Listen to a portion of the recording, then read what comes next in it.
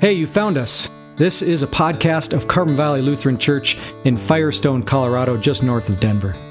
We here at CVL firmly believe that community is built, not found, that it's local, not virtual. So we encourage everyone to find a local church and help them build their community and be a service to them. With that said, we pray that these podcasts supplement and not replace your spiritual journey. If you'd like to learn more about us at CVL, you can check us out on Facebook or on the web at carbonchurch.com, or even better, stop by in person. We worship at 10 a.m. on Sunday mornings. May the Lord bless your day. We begin in the name of the Father, and of the Son, and of the Holy Spirit. Dear brothers and sisters in Christ, welcome this weekend.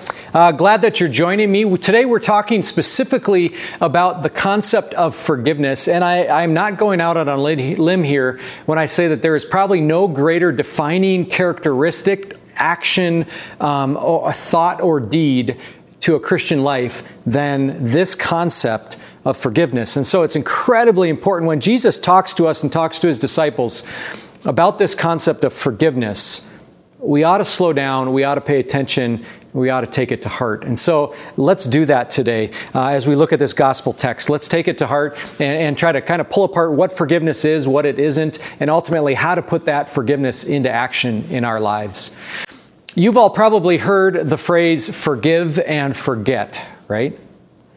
It's pretty common, forgive and forget, right? And sometimes people just kind of casually throw that out there. Well, you've got to forgive and you got to forget. And I think at times, even for us as Christians, we probably have said that, right? To family members, to friends.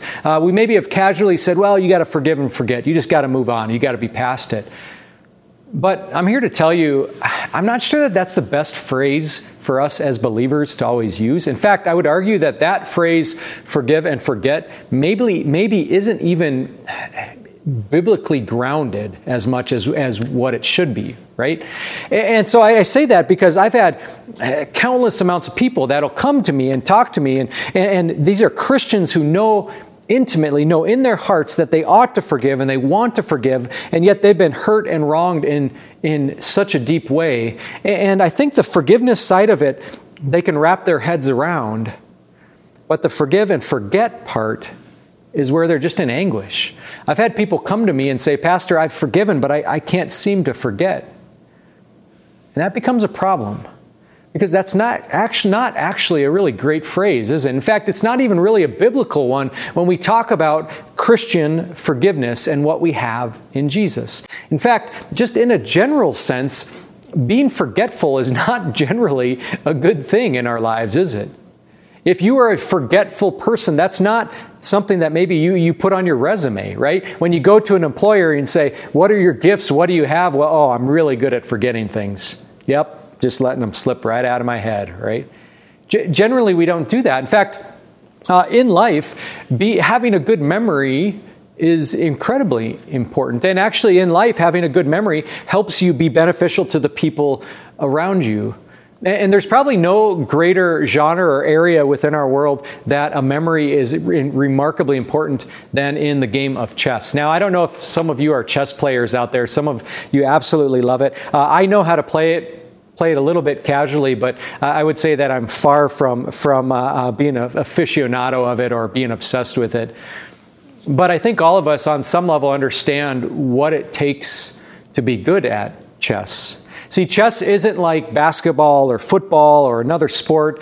Chess, you don't need to work on your physique. You don't need to work on your eating. You don't need to work on your healthy habits or physicality or any of these things.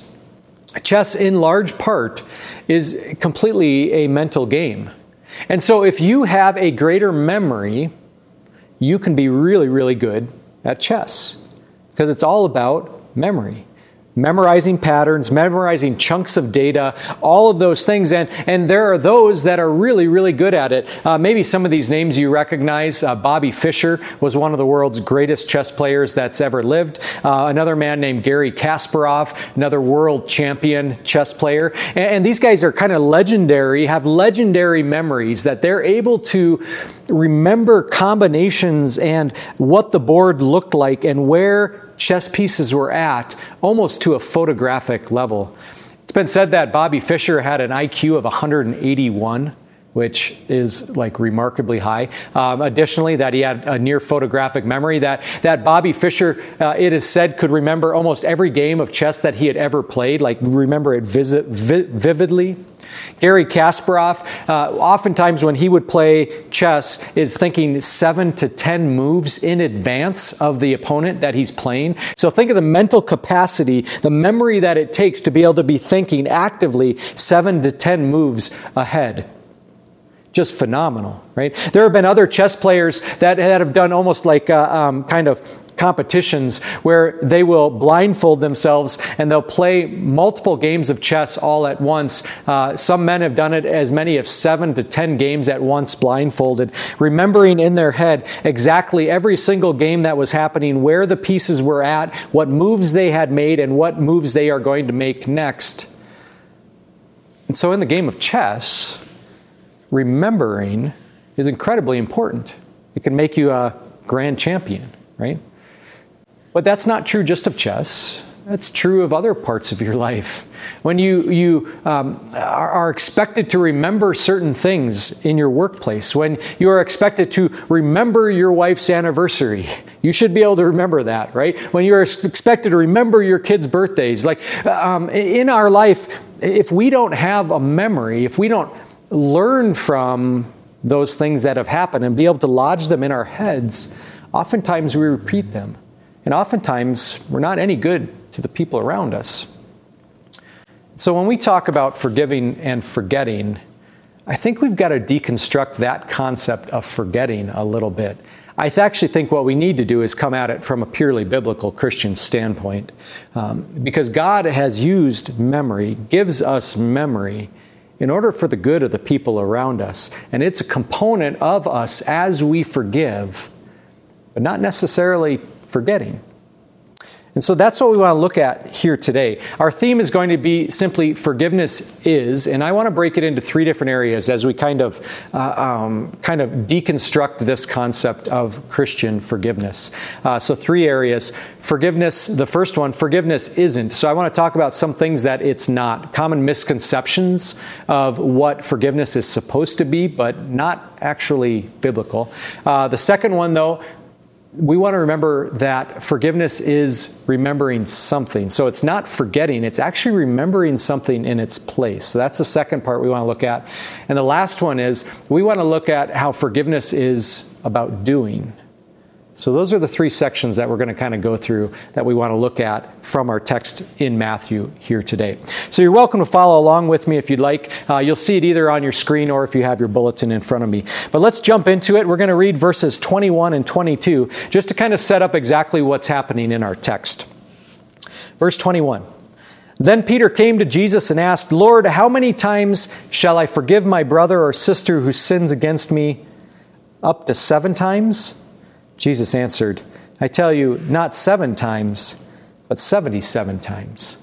Now understand exactly where we're at in our text and what's just taken place. If you were with us here at CVL last week, we just got done talking last week where Jesus kind of zeroed in on our responsibility to point out sin and to, in love, correct one another as brothers and sisters in Christ. And so Jesus just gets done with telling his disciples, you really got to watch out for one another, be willing to hold each other accountable in order to keep each other on the straight course towards eternity and keep our eyes focused on Jesus and the forgiveness we have. So that just happened. And so it makes a little bit of sense that Peter then comes back to Jesus and says, okay, we're going to point out these sins and we're going to talk about forgiveness and forgiving one another. So then, what's the limit of that forgiveness as brothers and sisters in Christ? What's kind of fascinating here is Peter, on some level, thinks he's being remarkably generous with Jesus. So he says to him, Jesus, how many times are we supposed to forgive? Should we forgive? Should I forgive as many as 7 times? You almost think like that was Peter's voice, right? Because Peter thought he was being incredibly generous with Jesus. Because the rabbis at the time, the religious law at the time, the Pharisaical laws at the time, only required believers to forgive someone 3 times. It was kind of a 3 strikes and you're out rule. I know baseball hadn't been invented yet, but that's what it was, right? You were only legally required to forgive somebody 3 times. After that, anything went, right? They were on their own. And so when Peter comes to Jesus and says, should I forgive as many as 7 times? All I can think of is that in Peter's head, he thought, okay, so I'm supposed to do it 3 times. I wonder if I double it. No, that's a little too obvious. I'm going to double it plus 1, right? So he comes to Jesus and says, am I supposed to forgive 7 times? Assuming that he's being remarkably generous in the depth of his forgiveness. Jesus responds by saying not 7 times, but 77 times. In fact, some translations will put that 7 times 7 times, right? So Jesus comes back to him and basically says, not 7 times, how about you double it? How about you multiply it? How about you just be willing to forgive endlessly? And I think there's great importance in that for us as believers. See, I think that there are things that we assume about forgiveness, about its depth, about its necessity, about how we're supposed to do it. But at times, I think sometimes our assumptions are off. When we talk about forgiveness, that's the first section I want to talk about. There are some things that forgiveness isn't. Right? And some of these things are things that might make sense to us, at least peripherally or on the surface. But really, it's not how the Bible talks about them. Forgiving doesn't mean pretending that nothing ever happened.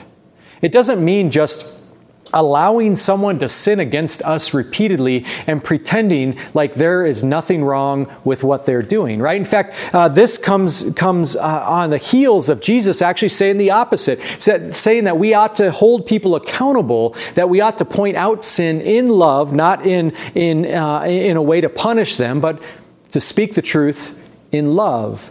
And so forgiving doesn't mean pretending that nothing happened, okay? The second one is that forgiving means never-ending chances, right? Forgiveness certainly means letting go of the offense, right? Not trying to take it out on that person, but it also doesn't mean that we continually put ourselves back in vulnerable positions so that someone can continually and repeatedly sin against us, okay? So forgiveness from the heart. But we also, as Jesus mentioned earlier, ought to and are responsible for pointing out sin and stopping that. The third one, that there's no baggage or consequences after forgiveness.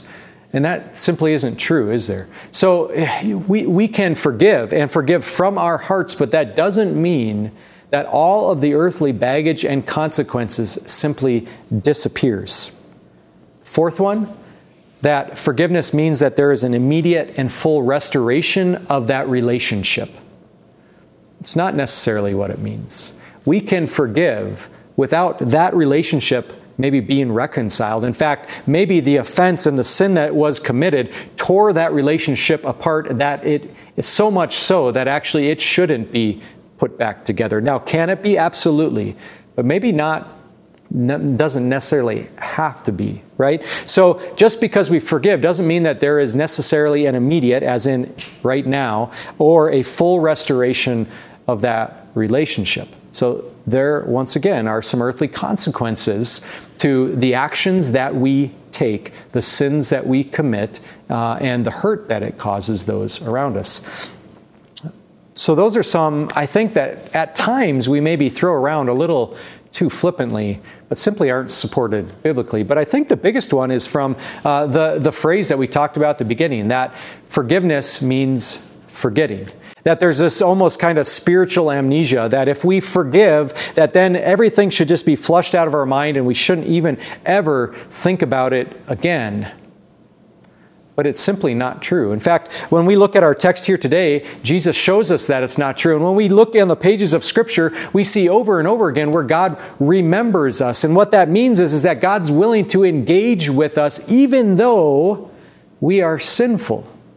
That God decides to continue to work with us and continue to forgive us and continue to strengthen us and be with us and give us second chances.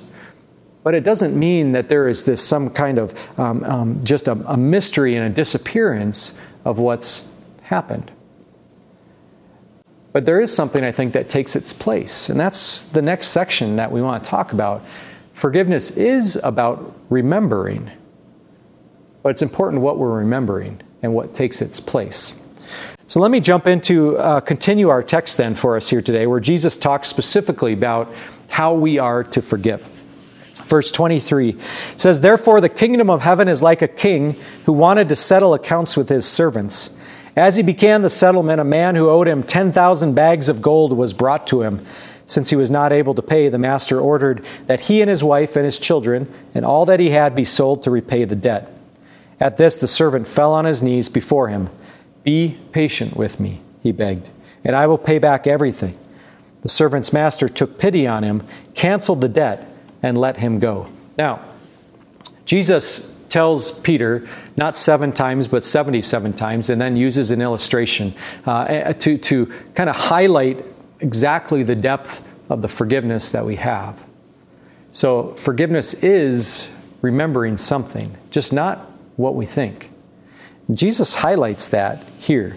There's a servant that comes to the king, and the servant owes that king an unpayable amount of debt. In fact, this text was used, if you were here with us at CVL maybe about a month ago. Pastor Dan actually referenced it when he talked about the destruction of a grudge. So if we want to be able to set our grudges aside, right, ultimately we go to Christ. And so Pastor Dan actually talked about this, and I'm going to use his, because he's a much better math professor than I am, but I'm going to use his amount, that in modern day terms of how much that servant owed, it would have been equal to about $14 billion.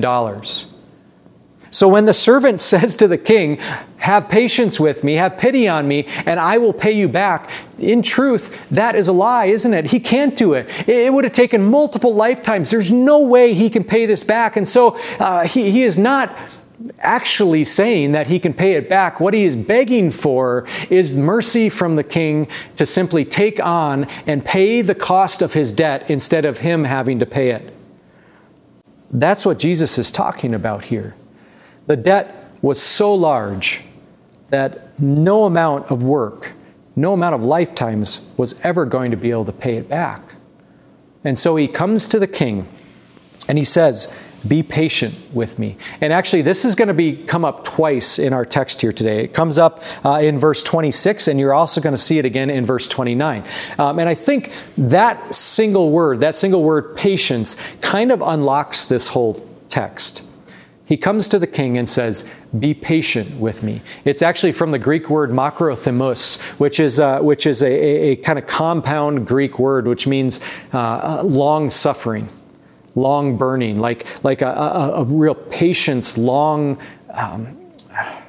being willing to work with somebody for an extended period of time over and over and over again. And so we get the English word patience. I think some of the older English words used to be used was long suffering, which I think is maybe a little more accurate, but that's what he is asking the king to be patient with him, to be long suffering. But in that English word, we actually get a little taste of what is involved and what is at the heart and soul of forgiveness. There is suffering, isn't there? When you are asked to forgive somebody, when you are, when someone asks for your forgiveness, there is a degree of suffering because something actually happened. Somebody hurt you. Somebody sinned against you. Somebody has offended you. Somebody has taken a bite out of you. There is suffering that is involved, and there is a debt that needs to be paid. And so this servant comes to the king and says, "Will you be long suffering?"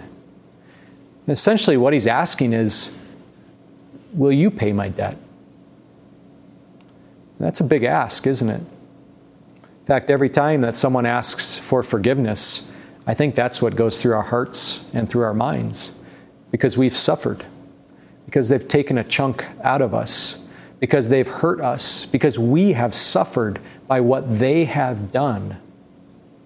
The same was true in the story with Jesus and with the king and the servant. And the servant is essentially asking the king to bear the brunt of that suffering to pay the debt. And that's what forgiveness is. It's paying the debt.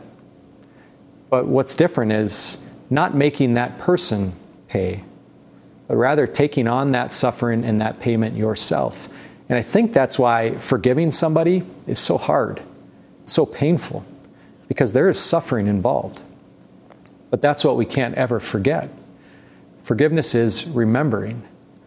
Not necessarily remembering the hurt that has been caused us, but remembering how we've been forgiven, specifically in Jesus as our Lord and Savior. We think of how many times we have offended our God above, how many times in any single hour or day we think of our sins and our offense against our perfect God above. And yet, do you know what God is? He is long-suffering. And you want to know who paid for our offenses? His own Son did, Jesus Christ. And so when we consider forgiveness, let's never forget, let's never stop remembering who has paid for that forgiveness. It's Jesus as our Lord and Savior. He has washed your debt clean. It may not have been $14 billion specifically, but our debts have racked up a debt that is far greater than we will ever be able to pay in multiple lifetimes. And so we needed someone else's life. Jesus. And that's what you have. Jesus laid down his life on the cross for you. He has washed your debt clean. He has paid that debt. He is long-suffering. He took the punishment in your place so that you would be forgiven, so that you would be given a new chance, a second chance to live your life in glory to God. And so that is what is at the heart and soul of forgiveness. Forgiveness is remembering. Remembering that Jesus Christ has died for me, for my sins, and washed me clean. That's at the heart and soul of Christian forgiveness. It's Jesus. It always has been. It has to be. So forgiveness is remembering the right things, remembering specifically Jesus Christ. But forgiveness is also about doing. Forgiveness is also about actually forgiving, which is incredibly hard, isn't it? Bobby Fischer and Gary Kasparov were renowned as geniuses. In fact, their memory, some people would say, was at genius levels, and that's how come they were able to advance to such a high degree and high level within the chess world. There was a man named Laszlo Polgar. He loved chess, but he also had a theory that he could turn anyone into a genius. Now, Laszlo was fascinating because he thought if he could train a child early enough, if he could put them through rigorous steps, if he could kind of mold their character and their memory at a very early age, his theory, his hypothesis was that you could turn any kid, any child, into a genius. Now, I'm not sure how Laszlo convinced his wife to marry him, but she did. And so he decided that he was going to do this with his own daughters. He had 3 of them. And Laszlo was actually an amateur chess player. And so he decided, I know chess, this is what I'm going to do. And so from a very early age, he started teaching his girls the game of chess. Their names were Susan, Sophia, and Judith. And he taught them from a very early age. We're talking like age 3 or 4, taught them the rules and the game of chess. And they became incredibly good at it. They became experts at it. In fact, in the world of chess, as far as female champions, Susan, Sophia, and Judith were 3 of the best female chess players that our world has ever seen. Now, did they advance to a genius type level? I don't know that they did. But it absolutely shows us what can be accomplished by simply repetition. By simply working at it, by simply doing it, they became incredibly good at this specific talent, chess playing. I actually think there's some lesson in that for us as believers when we put into practice forgiving. Not just remembering how we've been forgiven, but also actually doing it. Because ultimately, that's what God wants of us. In fact, Jesus' illustration in our text today, that's where it switches to. It isn't just the theoretical of how the man had been forgiven, but then he goes one step further and he says, you ought to actually do it, to imitate it, to actually forgive. And yet in our story, in our illustration from Jesus, it goes tragically awry. Let me continue in verse 28. It says this, but when that servant went out, he found one of his fellow servants who owed him 100 silver coins. He grabbed him and began to choke him. Pay back what you owe me, he demanded. His fellow servant fell to his knees and begged him. Now, keep in mind, here is our Greek word again, makrothemos. Be patient with me, and I will pay you back. But he refused. Instead, he went off and had the man thrown into prison until he could pay the debt. When the other servants saw what had happened, they were outraged and went and told their master everything that had happened. It's hard even to imagine how this guy would have thought that this was the appropriate action. He had just been forgiven what he couldn't pay back in multiple lifetimes. And then one of his servants comes to him and owes him what's the equivalent of about 3 months' wages. So he actually could have paid it back. And instead, he chokes the guy, throws him in jail along with his wife and kids. And you notice who's watching? The other servants are. And you know why they're outraged and they go talk to the master, to the king? Because even for them, they understood this was absolutely out of line. This was unjust. This man had been forgiven countless amounts, and now he refuses to even forgive. And I think that's a good reminder for us, brothers and sisters. When we refuse to forgive as believers, we aren't any different than the man in the story that Jesus is sharing. Right? Because we have been forgiven. A debt that was far too great for us ever to forgive. And let's not be surprised that when people look at us and they see our refusal to forgive or the vengeance and revenge that we choose to take and hold against other people, that they pay attention. But that doesn't necessarily make forgiving easy, does it? But all this man had to do was imitate the example he'd been given. All he had to do was put into practice what had already been put into practice for him. Yet seemingly he was unable to do it. And I think it's hard for us at times as well, isn't it?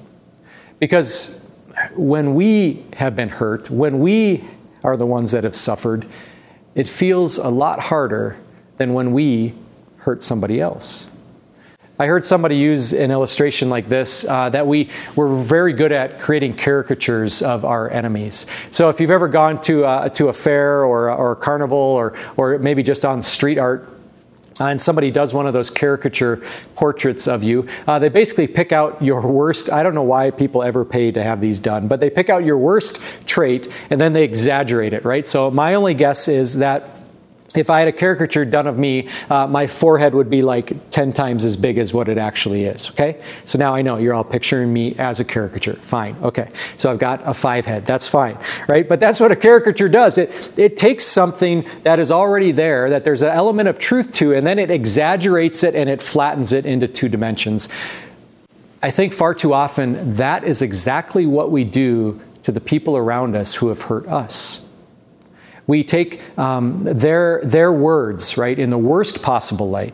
We take their actions in the worst possible way, right? We paint them and we create a caricature of them that, well, she always talks about people behind their back. Well, he always reacts in that way. Well, she's super emotional, so I'm not surprised by that. We create caricatures of people, of their traits and who they are and the sins they've committed. And then we label them and put them up on our wall and say, yep, that's what they always do and they always look like. Therefore, they don't deserve my forgiveness. But that's completely unfair, isn't it? It's unfair to the people around us. And in fact, here's why I know it's unfair, is because you would consider it unfair if someone did that to you. Because we consider ourselves, we say, well, my mistakes are so small.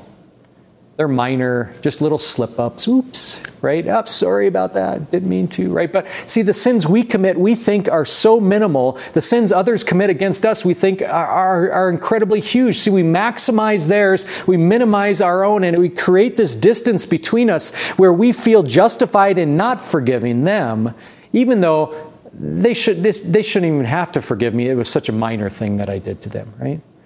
So we create this gap in between us. And really what Jesus talks about in our text here is that there is no gap in between us. That people that hurt you are three-dimensional living human beings. And some days they have good days and some days they have bad days. Some days they're incredibly kind and some days they're not. And you know what? The same is true of you and me and each one of us, because we are way more nuanced than that, because we are people. Well, guess who views us as people? Your God does. Jesus does. He didn't just create a caricature of us and say, those sinners, no way I'm going to the cross for them. In fact, he did the opposite. He said, those sinners are people and souls, and while we were still sinful, Christ chose to die for us. That is what motivates our forgiving. And the more we do it, the better we get at it.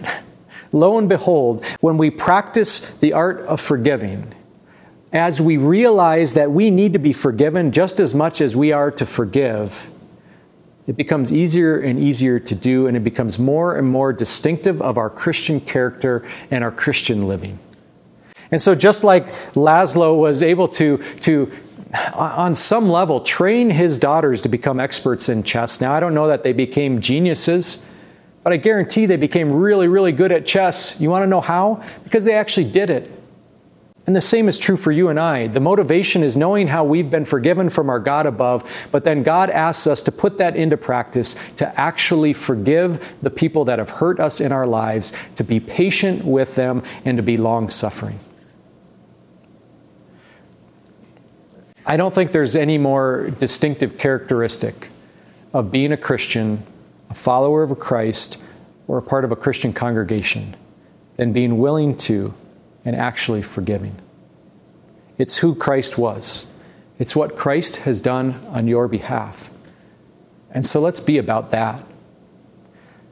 Forgiveness is remembering that we are forgiven in Jesus Christ. And forgiveness is doing. Actually forgiving those who have hurt us. Amen.